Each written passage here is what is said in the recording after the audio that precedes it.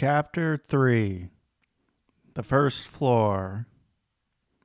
Once the foundation of a house is laid and solidified, we are then able to continue the house construction process with the first floor. We talked about building your foundation in Chapter 1 because if you decided the best way to build a house was to start with the first floor instead of the foundation, you would soon find out that there was no solid structure for support and your house would consequently collapse. Once you have a solid foundation, cover letter, resume, LinkedIn profile, and clean additional social media platforms intact, you are now at the point where you can begin the job search process. Job searching has evolved over the years, from mailing your cover letter and resume to a prospective employer to now, in some instances, being able to apply for a position with a couple of swipes and taps of a finger on your smartphone. Knowing the ways to apply for a job opening is important, since each company can choose their own method and process. So let us go ahead and jump into some specific job searching criteria, starting with identifying the geographic locations that you would be comfortable working in. I am referring to not only the town, city, state that the employer is located, but also how comfortable you are with the commute time and required methods of transportation. The term commute, in its simplest form, is the amount of time it takes you to travel to and from a location, whether your method of transportation is one or a combination of the following: a motorcycle, scooter, subway, train, bus, automobile, or airplane.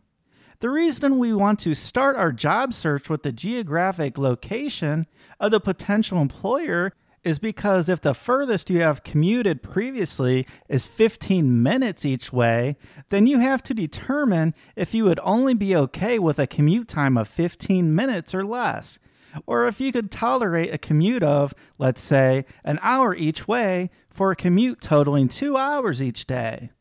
You may have heard the saying, time is money. Time is money in this case because, as we will talk about in a later chapter, you will want to ensure that you are being compensated for 1, the time you spend commuting, and 2, the non-monetary loss of time with your family, which is tough to put a specific monetary value on. You are in a good spot once you determine the geographic locations you would be comfortable working. We then move into the stage of identifying what prospective employers are situated in your predetermined geographic locations in the industry they each serve, such as healthcare, financial services, or steel, as examples. This particular task can be completed with an internet search. Let's say that through your search, you have found that there are 5 employers in the geographic area you selected, with 2 serving the healthcare industry, 2 serving the financial services industry, and 1 serving the steel industry. The industry of the employer is important because a job serves the needs of 2 specific entities. 1, the employer, and 2, you.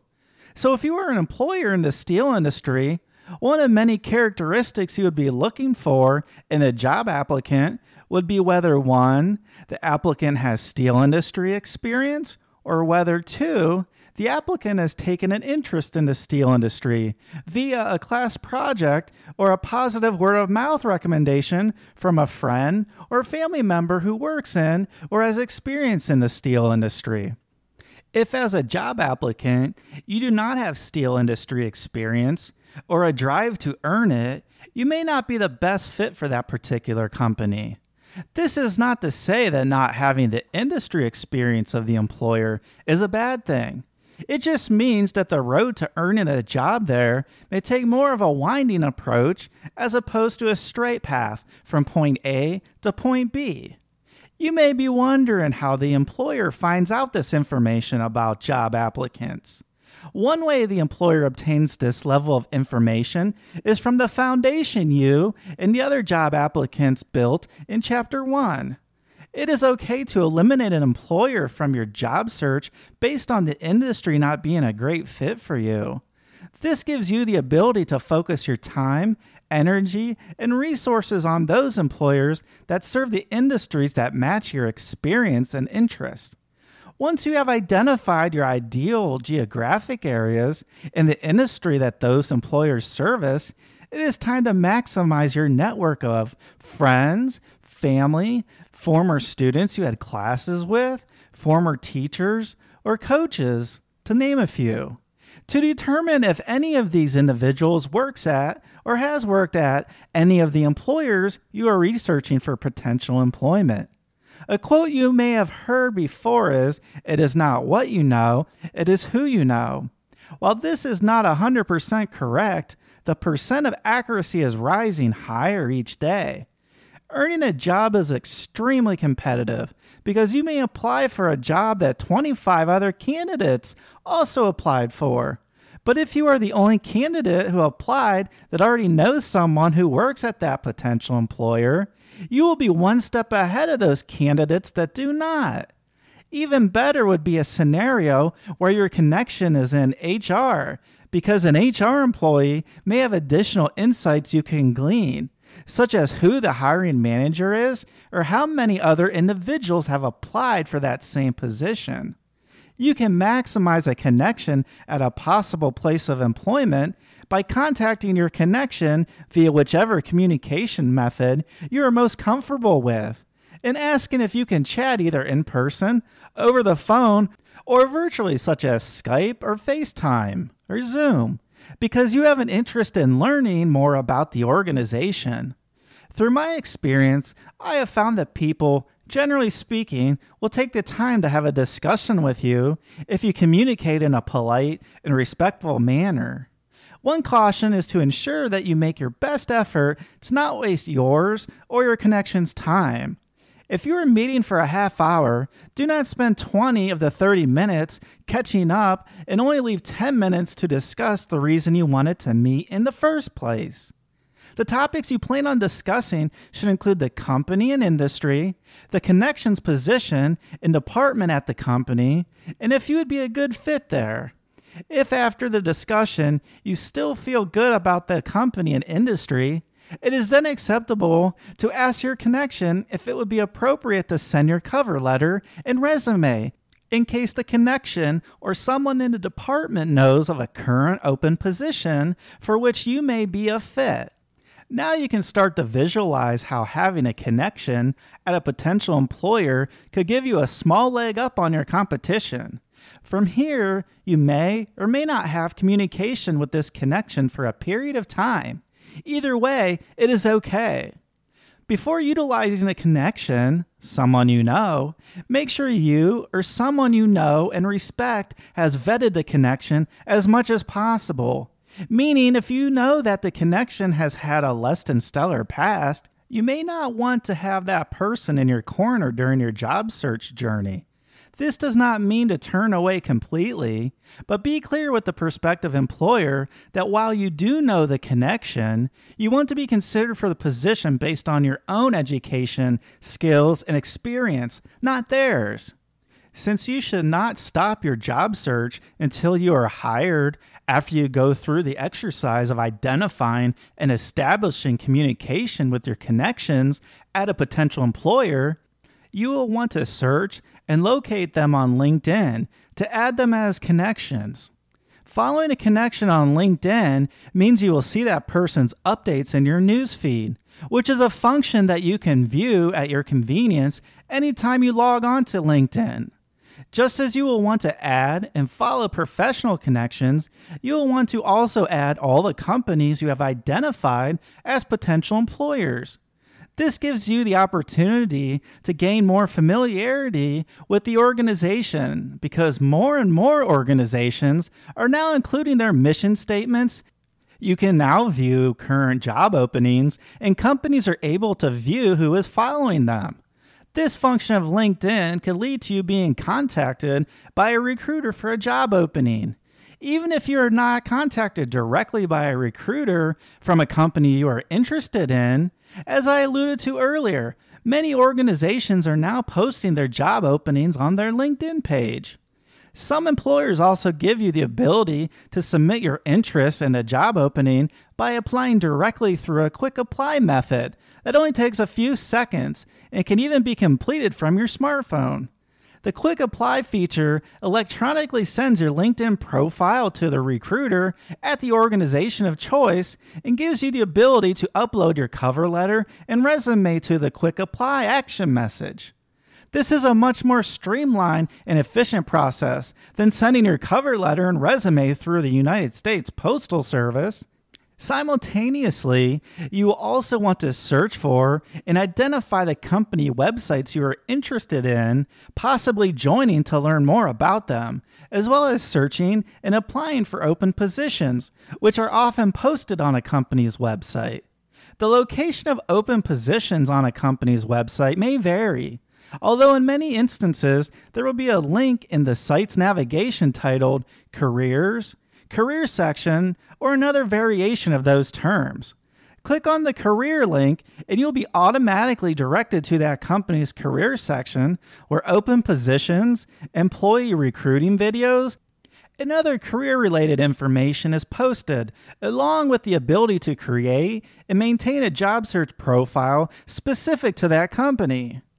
Once you have identified the career section of your companies of interest, your next step will be to create your job profile for each and every company you are interested in joining.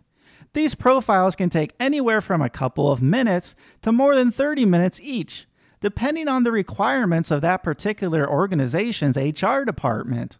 Again, each company can decide whether or not to have a career section on their website, and it is their decision as to the layout, design, and available functionality. For the sake of being on the conservative side, when you sit down to create your profiles, make sure you have at least 30 minutes of uninterrupted time available, including silencing your cell phone and powering off your television. The basic information required of most job profiles is your name and contact information. You will also have the ability to upload your resume and cover letter, geographic preferences, ability to relocate, education, volunteer service, and any professional experience you may already have. There is also an area on most profiles to include website links that may be helpful for the organization to learn more about you as a candidate. This area is where you will want to copy and paste the URL of your LinkedIn profile. See how each area we discuss is building on the previous? One area that we will cover in a future chapter, but which you may be asked to include in your job profile, is salary expectations or salary requirements. You'll want to enter the dollar amount that you are asking for the organization to pay you as an associate per hour or per year, referred to as salary. Money is always a touchy subject. Many of us think we should be paid more than what the free market is willing to pay for our services. So be careful not to price yourself out of a job opportunity because of stubbornness. Do an internet search for elements you will want to consider and include when deciding what you will ask a company to pay you. Here's what a hypothetical search may look like. What is the average salary for someone with a finance degree in Los Angeles, California at Sony? Many different websites will populate on your screen to filter and choose from. One website I would check out to give you a starting point is Glassdoor, www.glassdoor.com. I do not recommend using this site exclusively in your salary research because some individuals that post their salaries tend to exaggerate high or low, and some companies withhold what information actually gets populated for you to see. The company's withholding of information pertaining to salaries sometimes also relates to the withholding of past or present company employee reviews about company culture, people, and working conditions, to name a few. In addition, I would also refer to the Career Services Department at your local college or university for a reference point as well. Make sure that you maximize each job profile you create to the fullest potential. When you set up your job profiles, there is usually an option for you to create what is called a job alert. A job alert within a job profile is a tool where you're able to identify your geographic preferences in the department you're interested in. For example, Los Angeles, California, and finance. From here, you can then set up the frequency that the job alert will send you email updates on the availability of open positions that meet your specific personal criterion. I recommend setting these up for each organization that you have an interest in. The last area I want to cover in this chapter is similar in nature to the job profile and automated job alert emails, but instead this tool aggregates the open positions from all companies that subscribe to their service within your personally selected parameters and sends you an email with all pertinent details, such as job title, job description, option to apply, to name a few. This aggregation tool is offered with LinkedIn, as well as Indeed.com and other similar aggregation sites. I am only naming the most popular aggregation sites at time of publishing, since new aggregation sites are created on an almost daily basis. The LinkedIn aggregation tool creates your job alert with your already established profile and other specific information such as geographic locations, industry, and job type layered on top. Indeed.com does everything LinkedIn does except use your LinkedIn profile, which could change in one of their next updates. We have covered a lot of information in this chapter that allows you to get your job search up and running, which I know will be extremely helpful for you at any stage of your professional career. The following job search preparation worksheet gives you an opportunity to document some of the key information that will be helpful in maximizing your job search while it is still fresh in your mind. Job search preparation worksheet. Please list the following: preferred geographic locations, companies located in preferred geographic locations, industries of experience and or interest, connections at companies in preferred geographic locations, industries of experience or interest, such as company, name, and contact information for each. Job profiles created, which includes organization, URL, frequency updated, user ID, username, and password for each profile.